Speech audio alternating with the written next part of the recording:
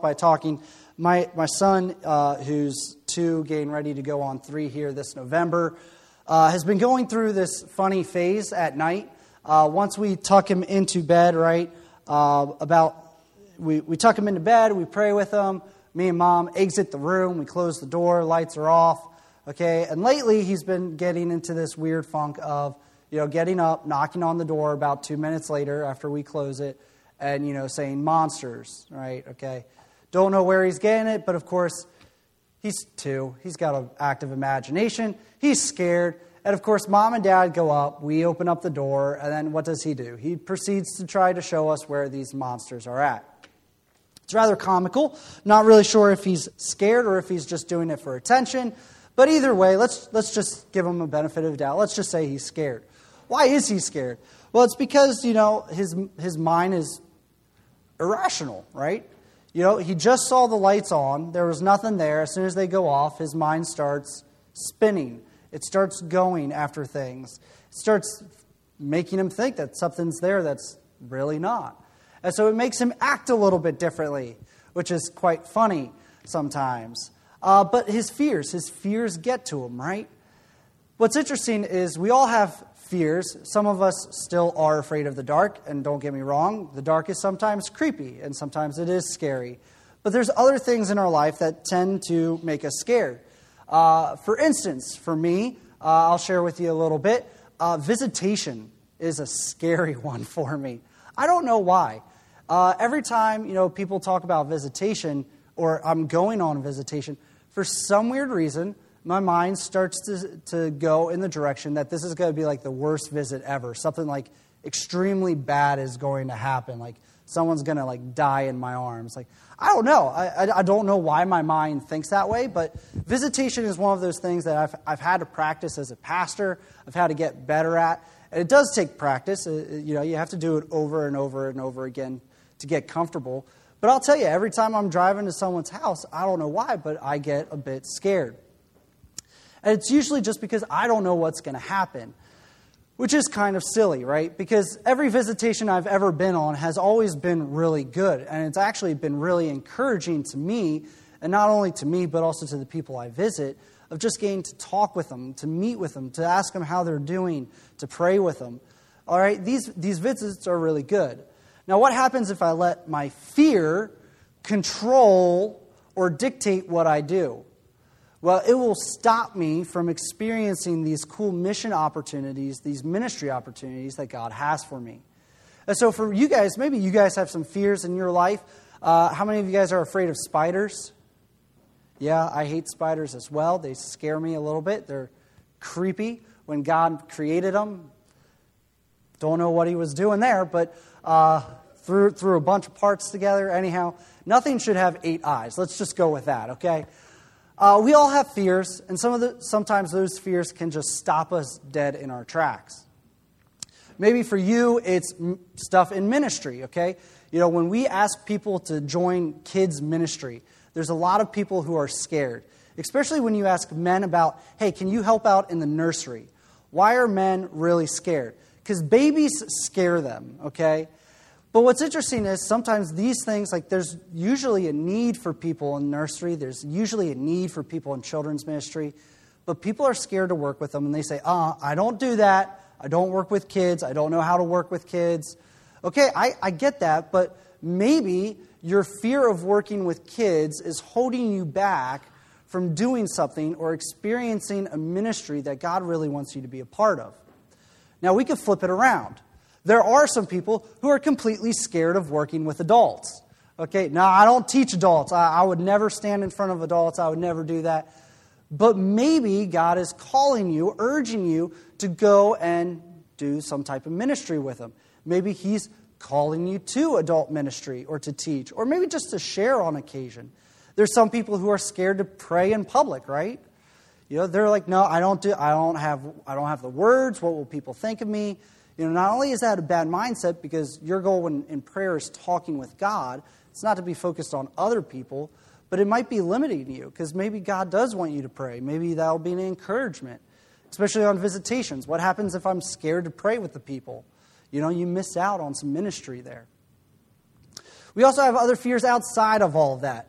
Think about when you change jobs, right? That can be a scary situation, going into a new job. Maybe it's changing houses or townships or moving. Maybe it's just a change in life. These things can all cause fear. And a lot of these things are from our situations in life. Because why? We can't control them. And so what we're going to see here today in Matthew 14, 22 through 33 is this. The disciples actually have what we might call a blinding fear that causes them to lose their faith in who Jesus Christ is. These guys, we'll talk a little bit about it, but they have some type of glimpse of knowing who Jesus is, as we'll see from Peter's reaction. But the fact of the matter is they're starting to gain this knowledge of who exactly is this guy? Who exactly is our teacher now? But the thing is, in the midst of their scary situation, being on a lake, in a storm, on a boat, it freaks them out enough that they take their eyes off Christ and they lose track of Him. They lose who's with them. And they forget that God is there with them, protecting them. And the thing is, for us as Christians, what we're going to learn is that Christians have to have faith in Christ even when fear blinds us from Him. We have to continue to look to Him, go through that fear, look through it. Mark Twain, one of his famous quotes is that courage is not the absence of fear, but what you do in the midst of it. Okay? And that's a good quote for this, is that yes, we're all going to experience fear, but what are we going to focus on when that fear comes up? And for Christians, we need to keep focus on Christ. So let's go ahead and read this, Matthew 14, 22 through 33. Just follow along with me. It says this, "Immediately he made his disciples get into the boat and go ahead of him to the other side, while he dismissed the crowds. After dismissing the crowds, he went up on the mountain by himself to pray. Well into the night he was there alone. Meanwhile, the boat was already some distance from land, battered by the waves because the wind was against them. Jesus came toward them, walking on the sea very early in the morning. When the disciples saw him walking on the sea, they were terrified. 'It's a ghost,' they said, and they cried out in fear. Immediately, Jesus spoke to them. 'Have courage. It is I. Do not be afraid.' 'Lord, if it's you,' Peter answered, 'command me to come to you on the water.' He said, 'Come.' And climbing out of the boat, Peter started walking on the water and came toward Jesus. But when he saw the strength of the wind, he was afraid and began to sink. And he cried out, 'Lord, save me!' Immediately, Jesus reached out his hand, caught hold of him, and said to him, 'You of little faith, why do you doubt?' When they got into the boat, the wind ceased. Those in the boat worshipped him and said, 'Truly, you are the Son of God.'" Over the last couple of weeks, I've been teaching kids in our Wednesday night class. We've been doing the Great Sea Adventures. This was one of their stories. And verse 33 was one of their memory verses over this last month. This is a very important passage as we see. So let's break it down. The first thing we see here is this. Jesus dismisses for prayer. In verses 22 and 23, it starts off immediately. Okay, immediately from what? Well, if you look back, you'll see there's the feeding of the 5,000. Jesus has been doing ministry. Of course, we know from the rest of the book of Matthew, we have his birth account. But then he's been doing ministry as an adult, right? He gets baptized. He has the Sermon on the Mount. He's been healing people. He's been traveling around. He's been speaking in parables now. He's been doing many signs and wonders. And right before this, he fed 5,000 people with 5 loaves and 2 small fish, right? He told the disciples, hey, feed the people. The disciples said, well, we're in a desolate place. We should just send them home. We don't have anything for them. And Jesus takes this lunch or this food from a little boy, blesses it, prays over it, and then he starts handing it out. And these 5,000 people eat their fill from this meal, from God multiplying this food. And in fact, they have leftovers. And it's immediately after this fact, after the disciples have just seen this miracle take place, Jesus kind of ushers them into the boat and says, okay, go home. Now, why? Because it's late at night. It's getting time to go home to sleep. In fact, he's dismissing the crowds because why? They don't have a place to stay. They're in a desolate place. Now, where is that? We'll take a look here in just a few seconds. I've got some pictures for us to look at. But the fact of the matter is they're in a place that there's really no provisions for them to stay the night. So Jesus ushers his disciples into the boat and says, go home. All right? Take the boat, go home. They're probably headed up to Capernaum or around there where Jesus was staying and where Peter was staying and where probably many of the disciples were from. And so he ushers them, he says immediately he dismisses the disciples to get in the boat and leave while he dismisses the crowds himself. So he's going to release them. He says, hey, we're done for today, and he takes them home. And then when that happens, he finds himself there alone in a desolate place all by himself. And what does Jesus take time to do?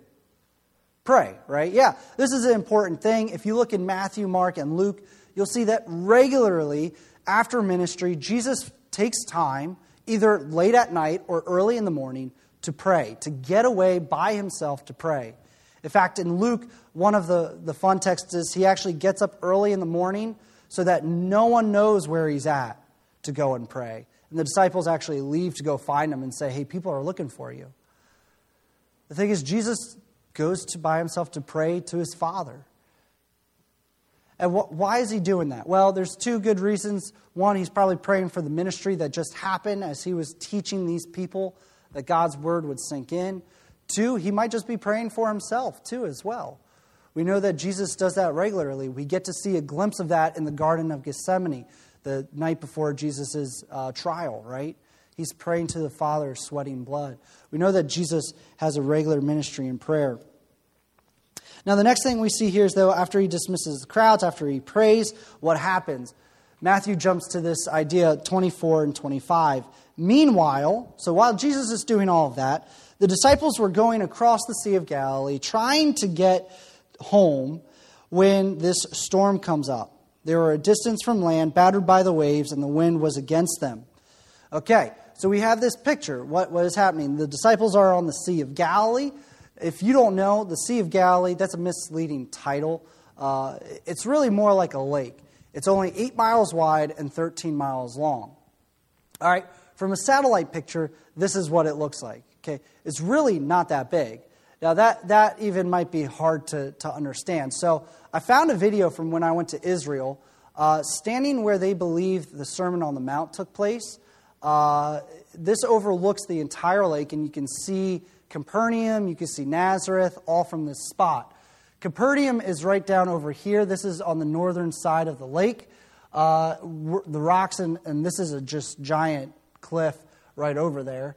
But as the video turns here, you'll see Capernaum's right over here. This is where they believe Jesus and Peter's houses were, where they had a major part of their ministry, where Peter and John and James all docked their boats. Over here is the Decapolis, where the pigs run off the cliff. All right? As it keeps panning and keeps panning, over here on this side mountain is Nazareth. All right? And so you see all the way down over here is the other side of the Jordan. Now, where is Jesus and his crew at? We're not really 100% sure. The Bible doesn't tell us exactly where they're at, but it's someplace where there's towns at least nearby that Jesus is dismissing them and that large crowds are following them. So it's possible that they're down over here. It's possible that they're up over here. Either way, the disciples had a boat and were taking it back to the very beginning of Capernaum. So what happens? Well, in the meantime, as they're crossing, this storm picks up. This is not unheard of. If you know anything, where the Decapolis is, where I showed you those mountains where the pigs run off the cliffs, right? Strong winds can come easily down through there, stir up storms within this lake. Okay? And they can get rough. They can get really bad. Apparently, this is bad enough that the wind is so much against them that they can't go anywhere. They're kind of stuck. Because every time they try to go forward, try to get home, the waves are opposing, the winds are opposing them, holding them in place. Now, this goes on all night long to the point where Matthew says at the fourth watch or early in the morning. This is from 3 a.m. to 6 a.m., somewhere in there, okay? So these guys, experienced fishermen, at least 4 of them are experienced fishermen. They know how to handle a boat and winds and waves. They're stuck. And Jesus comes walking out on the sea to them. Now, why does Jesus do that? Well, the fastest way from point A to point B is what? You guys know? Yeah, I know. A straight line, right? Jesus is walking home. Why walk all the way around the lake when you could just go straight through, right? Jesus is going to use this as an opportunity to test the disciples' faith. And so what happens? They see him, and then the disciples respond. Fear strikes in verse 26. The three key things: they're terrified, it's a ghost, and they cried out in fear. All right? And so this is always fun. This makes me think of Scooby-Doo here, as you guys can see this little picture on the side. My son loves Scooby-Doo. And if you know anything about Scooby-Doo, whenever Shaggy and Scooby get scared, what do they always cry out? It's a ghost, right? And they're super scared of just everything. All right, this is what's happening to the disciples. They're scared of what they're seeing because there is someone walking on the sea, which that doesn't make any sense. They're terrified from just everything going on. The winds, the waves, now a person. And they cry out, it's a ghost. This word ghost just simply means a spirit. They may have been thinking, hey, maybe it's a demon coming at us. Who knows? They might be even thinking, hey, this is death walking toward us. Maybe we're all about to die type deal. And they're crying out in fear. And so what we see is that the disciples respond out of this fear. They're not looking toward anything else. They're just looking at their situation and they're scared. And what does Jesus do? And this is the key word. In 27, this is the second immediately that we're going to see in this passage. Immediately, as soon as they said that, Jesus spoke to them. Said, have courage. It is I. Don't be afraid. And when you look at this in Greek and when you take this apart, what's really cool is it literally does translate out to take courage, I am, fear not. Now you guys know the I am are powerful statements going all the way back to Exodus. When Moses is at the burning bush and says, who am I supposed to say is sending me to your people? And he says, I am who I am. When Matthew writes this is powerful because remember, Matthew writes to a Jewish audience who would have been familiar with this idea. When Jesus says, I am, this represents what? Simply his directing himself to be God with his disciples. So why should they take courage? Who's with them? God is with them, right? Take courage, take heart, and fear not. And so Jesus immediately replies to this. He hears his disciples crying out, and he's going to make sure that this stops. They should not be afraid. And so what happens? Well, Peter responds. Peter says, Lord, if it is you, command me to come to you on the water. This is a pretty decent statement by Peter. Peter recognizes that Jesus has the ability to do this. He recognizes that this is probably Jesus. But just to make sure, let's ask him a question. Lord, if it is you, I know you can let me come out on the water with you. Peter recognizes something about Jesus. We're not exactly sure what yet. We know that in a few chapters from now, he's going to make the point, yeah, you are the Messiah. Which Jesus is going to say, good job. That's right. But here, Peter makes a faith statement. Let me come out to you. I know you can do it. And so Jesus says, come. Now, this could have been an interesting response if Peter would have just said, I'm just joking. Like, no, I'm good. Just wanted to make sure. No, but Peter actually does it, right? His faith is going to carry him outside of the boat. So he actually steps over the boat onto the wind or onto the waves, walks out to Jesus. This is pretty amazing. However, as he's getting out there, something is going to happen, right? And in this story, we know it. It's a fleeting faith. It was enough to motivate him off that boat, but not enough to carry him through everything. As he's walking, he looks around and he gets scared. And fear seizes Peter, grabs a hold of him, and he takes his eyes off of Christ, and he looks at the winds, he looks at the waves. He's starting to probably wonder, how in the world am I doing this? And he starts to sink. And then what happens? He cries out, Lord, save me. Now notice that Jesus didn't wait around. He didn't say, okay, I'm going to let you sink a little bit, Peter, to let this sink in some more. No, he said, 31, immediately Jesus reached out and grabbed him. Notice he didn't call out for the other disciples to come and save him. He's calling out to the one who can actually help him. And Jesus says a powerful, powerful question that is the key focus of this passage. You of little faith, why do you doubt? Or why do you fear? When they got into the boat, the wind ceased, and those in the boat worshipped him, saying, truly you are the Son of God. The powerful question is, why you of little faith? You had enough faith, Peter, to get out of the boat. But as soon as you looked around at your situation, you questioned it. You took your eyes off me. You know what I could do. You knew that I was sustaining you through this, but you took your eyes off me. Why do you have such little faith?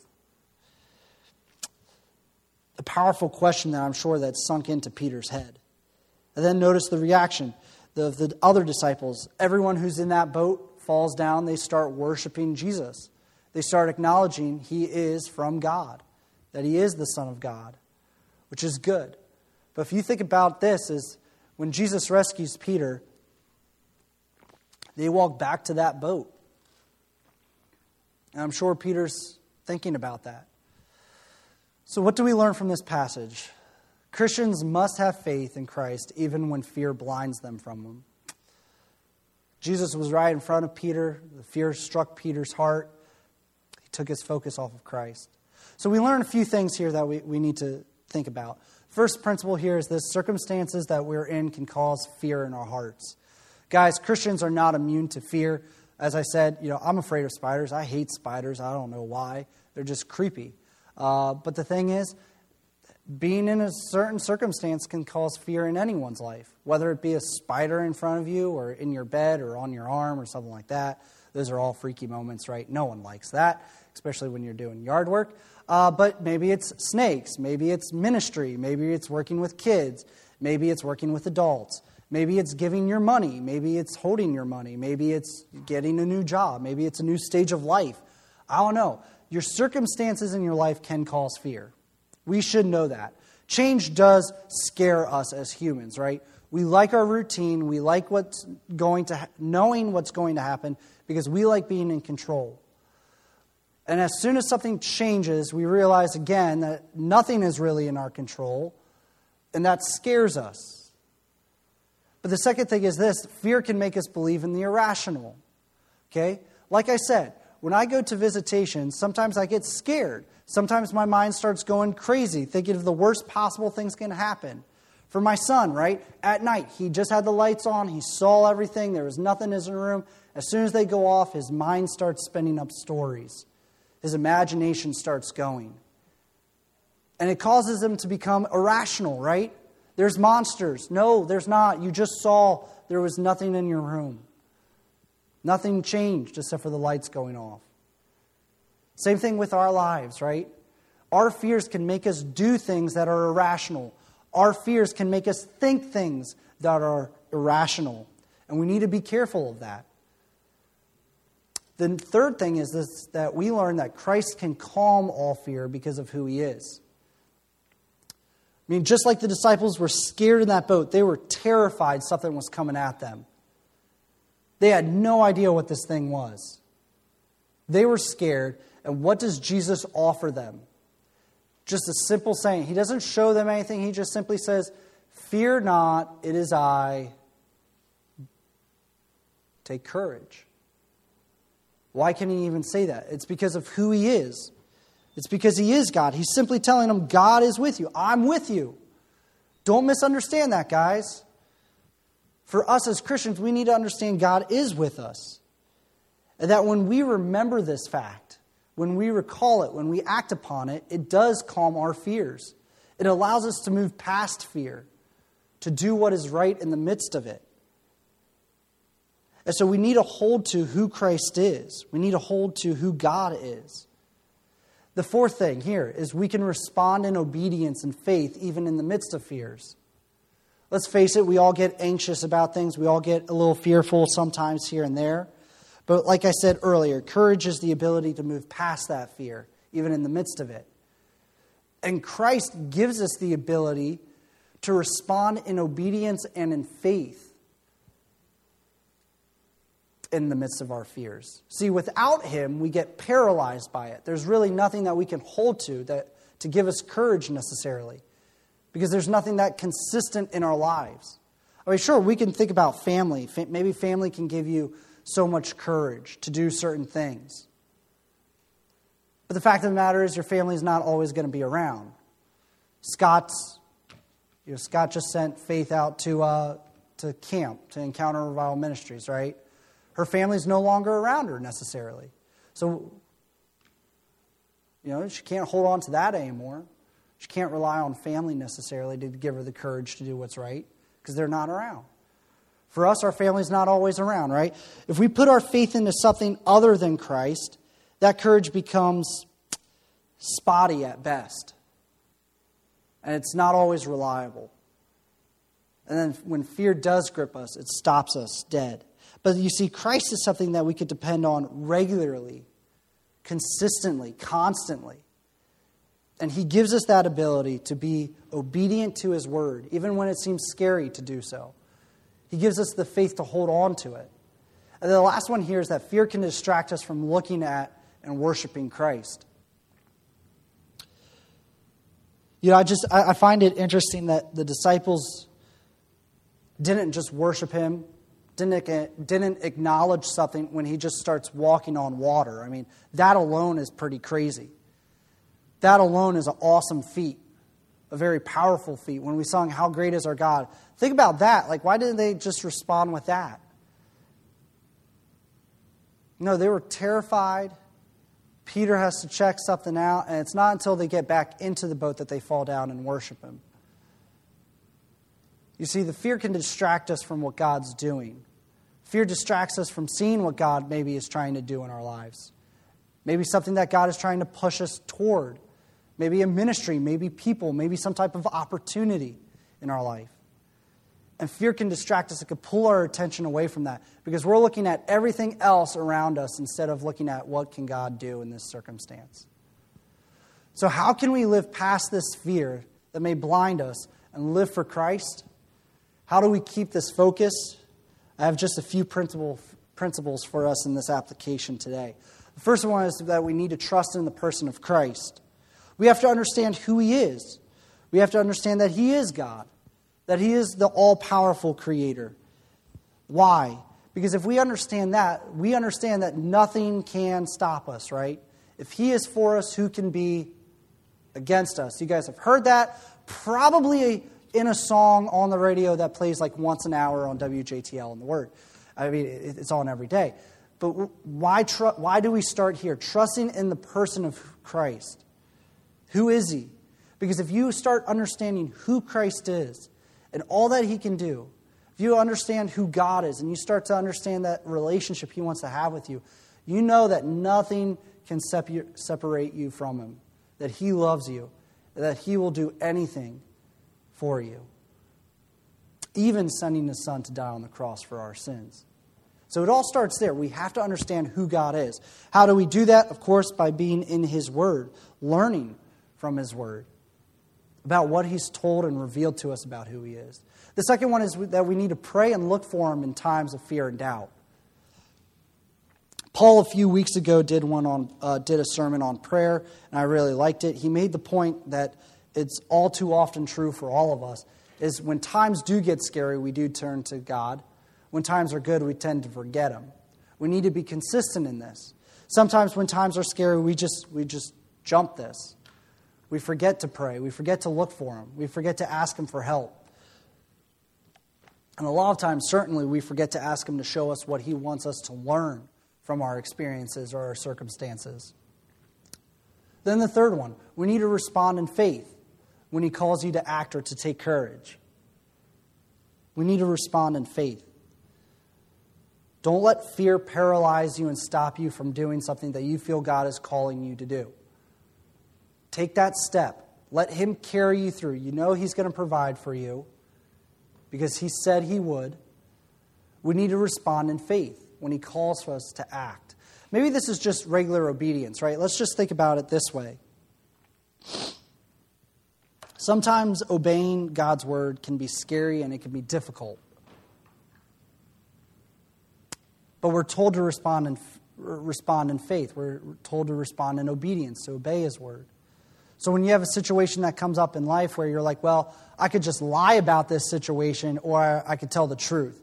Is telling the truth scary sometimes? The answer is yeah. Why? Because you have to open yourself up. You have to be vulnerable. You have to admit probably that you're wrong or you did something wrong instead of lying and maybe pushing off the blame on someone.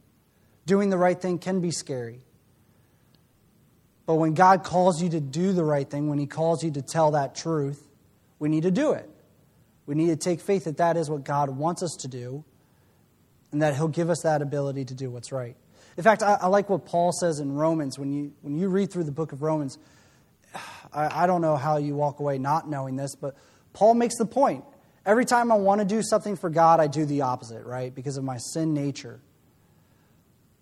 But he goes, I really do desire, and because of what Christ has done, I am able to now, be free from sin, free from doing the wrong thing, and now respond in faith and obedience and do the right thing. And it's all because of what Christ has done for us. But we need to take that step of action too. We're involved in that process. We need to respond in faith. This next one is when we fall or when we fail, we need to turn back to him for help. Look, guys, we're not perfect yet. We are going to fall and we are going to fail sometimes. We're going to mess up. We're going to trip up. Sometimes fear is going to get the best of us. Sometimes we are going to get paralyzed. Sometimes we are going to lose focus on who Christ is. But the thing is, when you realize that, you stop and you turn back to him. You pray. You go back to him and you say, God, no, I do need you. You refocus. You keep that focal point on Christ and on what he wants you to do. And the last one is that we need to learn from our experiences. This is a fun one that I learned from this last week from Howard Hendricks' book, The 7 Laws of Teacher, The 7 Laws of Being a Teacher or an Effective Teacher. First one is just when he talks about experiences. He makes a quote that experiences aren't really helpful unless you evaluate them, unless you take time to reflect upon them. I mean, think about this with Peter, just for this instance. What if Peter continues on through his life without ever thinking about that question that Jesus asks? Why do you doubt, you of little faith?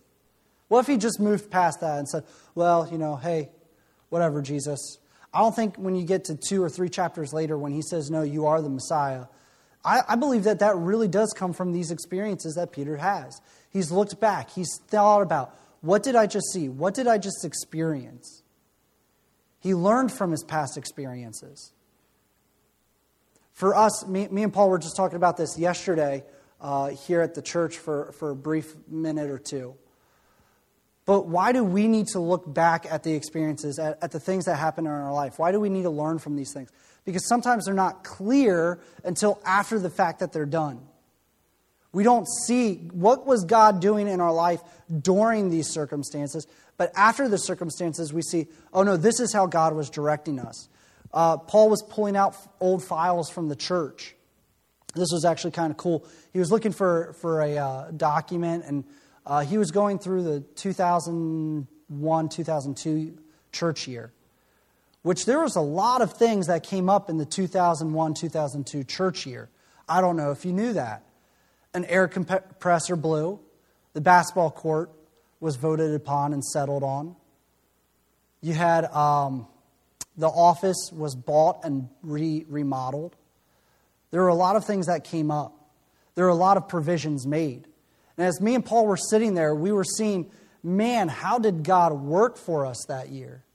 It was very clear because he made provisions. They were still paying off a loan here at the church in the midst of all of this. And all of that stuff pretty much got settled that year, which was great. It ended there. When we look back, we learn from our experiences. We see how God has been working. And so when we go into the next circumstance, when we go into our next situation, and we may get a little bit scared, we may start feeling that fear creep up in our lives, we remember this is how God acted in the past. That's why I love it in the Old Testament. God always calls Israel back to, what did I do for you in Egypt? Did I not bring you out of Egypt? Did I not provide for you through the wilderness? Did I not help you with these battles? Did I not provide a land for you? He recalls all of these past things that He's done. We need to remember what God's done in our life, because that also will remind us to trust in His person, what He's done for us. That will help us to respond in faith, move past that fear, do what God wants us to do, and then we learn from that experience. We ask the questions, what did I do good in this situation? I believe Peter probably looked back and said, okay, what did I do good here? Well, I got out of the boat, right? I responded in faith. What did I do bad? I kind of got distracted halfway out there, and I started to sink. And then when Peter asks himself the third question, right? What am I going to change next time? Next time I do this, I'm not taking my eyes off Christ, that's for sure, right? Don't want to be in that position again. You look at Peter, 1st and 2nd Peter. Peter learns his lesson. Because why? He says, no matter through whatever suffering comes at me, what is his focus? 1st and 2nd Peter make it very clear. My focus is at the end. That I know everything will be worth it. Everything I have to go through will always be worth it because Christ is in front of me. And he learns his lesson. So I want to challenge you here today. Are you being blinded by fear? Are you being paralyzed by fear? Or are you taking rest in the fact of knowing who Jesus Christ is? That He can give you the courage to move past that fear, to do what is right. Are you trusting in His person? Are you holding on to your faith here? And are you responding in faith and in obedience? I want to pray that your response today will be one like the disciples, where after this scenario they fall down, they worship, and they praise God. They realize who Jesus is, that you would in your life, through situations, through circumstances that may scare you, realize what God's trying to do in your life, and that you would give praise to Him. Let's close in a word of prayer. Dear Heavenly Father, Lord, we thank you for this day. We thank you for your word. We pray that you will just continue to strengthen our hearts when fear arises from different situations or circumstances that would be going on around us. I don't know what that would look like in each and every one of our lives, but we all have something in our mind, Lord, that when it comes up, we get scared. But Lord, we want to pray that we will take courage to continue to rely on you and trust in who you are, as your word tells us, that you are an all-powerful, self-existent God who loves us so much, who's trustworthy and faithful always. Lord, I pray that we will just take hold of that we will strengthen and build our faith. Lord, help us just to look back into our lives and see how you work, how you've worked in our lives and what you've done for us. And let us just praise you for that, and remember to praise you as these things come up in our lives that are not in our control, that may stop us dead in our tracks. Lord, I thank you for all that is that you've done for me, that you've done for our church here. And that, Lord, I just pray that you continue to work in us. Help us grow in our relationship with you and to strengthen that, to have that desire. Help us to be like Peter and take those little steps and acts of faith. But let us keep focus on you, Lord. Help us to not look around and be distracted by the things around us, but to keep our visions, keep our vision, our sight on you and on the end goal, so that we can bring honor and glory to you. Lord, I just pray that you continue to be with us in this morning as we continue to study and work with one another, as we continue to fellowship with one another. And we pray this in Jesus' name. Amen. You guys are dismissed. Go with God.